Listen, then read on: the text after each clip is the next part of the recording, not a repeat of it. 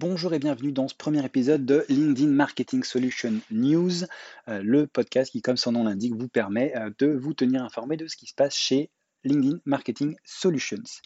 Avant de démarrer, pourquoi ce nouveau format? On est conscient que vous n'avez pas forcément le temps de lire tous les emails, toutes les news qu'on envoie, et surtout en ce moment où en télétravail, on a beaucoup de choses à faire en multitâche, on a les enfants, la cuisine, etc. Et donc, voilà, ce format permet de continuer de se tenir informé tout en faisant d'autres choses. N'hésitez pas à nous donner vos feedbacks par email ou directement sur SoundCloud si vous pensez que ce format est pertinent, intéressant, qu'il faut le continuer, si vous voulez nous aider à l'améliorer. Alors à quoi s'attendre dans ce podcast? 3-4 minutes maximum. Celui-ci sera un petit peu plus long puisque forcément c'est l'intro, le premier, etc. Dedans, on retrouvera des insights, des chiffres clés, les nouveautés produits, quelques exemples pour vous inspirer, les bonnes pratiques et le calendrier très rapide des événements à venir dans les prochaines semaines. Et vous retrouverez bien entendu dans SoundCloud tous les liens vers les différents éléments dont on va parler dans ce podcast pour pouvoir creuser un petit peu s'il y a des points qui vous semblent particulièrement intéressants. Alors allons-y, on va commencer avec quelques insights. Tout d'abord sur les conversations qui ont lieu en ce moment sur LinkedIn, plus 55% de conversations en plus par rapport à l'année dernière.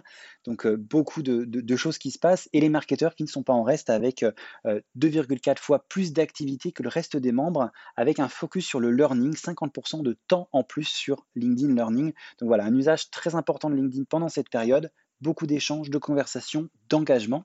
Et en parlant d'engagement, 3 postes qui ont connu des taux d'engagement très élevés ces derniers temps. Pour vous inspirer, vous donner des idées. Delta Airlines qui a fait une galerie de portraits d'employés avec leurs enfants pour célébrer la fête des mères dans cette période.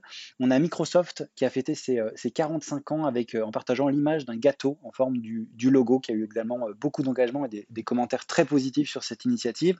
Et enfin, Slack, dans tout autre style, qui a tout simplement posté un post très simple avec juste du texte. Comment ça va? Est-ce que vous tenez le coup? Et qui du coup a lancé beaucoup de discussions et on pense que c'est un bon exemple de voilà, comment on peut engager la discussion dans cette période. Dernier insight qu'on a vu passer qui est particulièrement intéressant, le classement du top 100 leadership digital, c'est la troisième édition, avec un top 3 très CAC 40, Patrick Pouyanné de Total en première position, Emmanuel Faber de Danone en deuxième et Stéphane Richard, le PDG d'Orange en troisième position. N'hésitez pas à aller regarder ce classement où il y a donc 100 personnes. Il y a aussi beaucoup d'insights, de bonnes pratiques pour doper un peu la présence LinkedIn de vos dirigeants. On parle produit avec 3 petites choses cette semaine. La bannière en haut de page, vous avez peut-être vu, vous avez maintenant la possibilité de rajouter dans cette bannière la manière un peu dont vous réagissez au Covid ou les dernières top news que vous voulez partager avec vos followers, avec votre communauté pour indiquer vos actions par rapport à la crise, par exemple, des notions de recrutement, un peu où vous en êtes, etc. Donc, une première chose en organique, bien sûr. Les conversation ads qui sont disponibles sur la plateforme depuis quelques jours maintenant, qui sont des emails. Donc là, on est en paid sur des campagnes, des emails en fait qui vont vous permettre de créer une sorte d'arbre de discussion avec plusieurs choix qui vont envoyer vers une autre discussion et donc de créer comme ça un véritable dialogue avec l'internaute avec nos membres pour l'emmener vers différentes choses. Par exemple, voilà, nous faisons cet événement, est-ce que vous êtes intéressé? Oui, voilà le lien pour vous inscrire. Non, souhaitez-vous quand même recevoir le recording après cette session? Donc, qui permet voilà, de lancer des discussions. On peut rajouter du lead gen form. N'hésitez pas à nous contacter pour en savoir un petit peu plus et pour qu'on vous explique comment le mettre en place. Et le dernier point, les LinkedIn Virtual Events. On a déployé début mars les events pour toutes les pages pour répondre un peu aux besoins d'événements que vous aviez.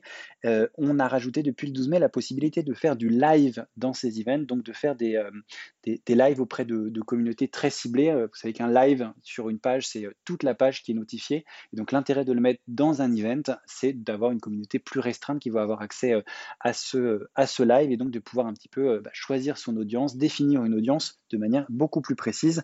Là encore, n'hésitez pas à nous contacter pour en savoir plus et je vous mets dans les liens un article de blog, Transformer vos events en expérience virtuelle, qui va vous partager aussi les bonnes pratiques pour justement avancer sur cette thématique. Après le produit, les events à venir, vous avez peut-être vu passer les Living Room Series qui sont des conférences inspirantes par des speakers externes à LinkedIn qui ont commencé cette semaine, le 20 mai. Le prochain, ce sera donc le 26 mai de 15h à 16h avec Rachel Botsman qui va nous parler de Communication Best Practices. C'est en anglais, elle est experte sur le sujet avec plusieurs, notamment un TED Talk qui a fait plusieurs millions de vues, très intéressant. Et puis le 23 juin, on en aura un deuxième. On y reviendra dans un prochain podcast, bien entendu. Et puis pour terminer sur les events, non pas un événement à venir, mais un événement en replay. Si vous l'avez manqué, c'était il y a quelques jours, les secrets d'un contenu réussi, où des experts de LinkedIn partagent un petit peu toutes les bonnes pratiques sur la mise en place d'une stratégie de contenu efficace. Donc je vous mets bien sûr le lien pour aller regarder le replay de ce webinaire si cela vous intéresse. Voilà un petit peu ce qu'on voulait partager avec vous pour ce premier podcast. Donc pas mal de choses. Encore une fois, n'hésitez pas à nous donner vos retours, vos feedbacks, qu'on puisse améliorer ce format et vraiment parler de ce qui vous intéresse le plus, bien entendu. Merci d'avoir écouté et à très bientôt pour un prochain épisode, bien entendu. Au revoir, merci.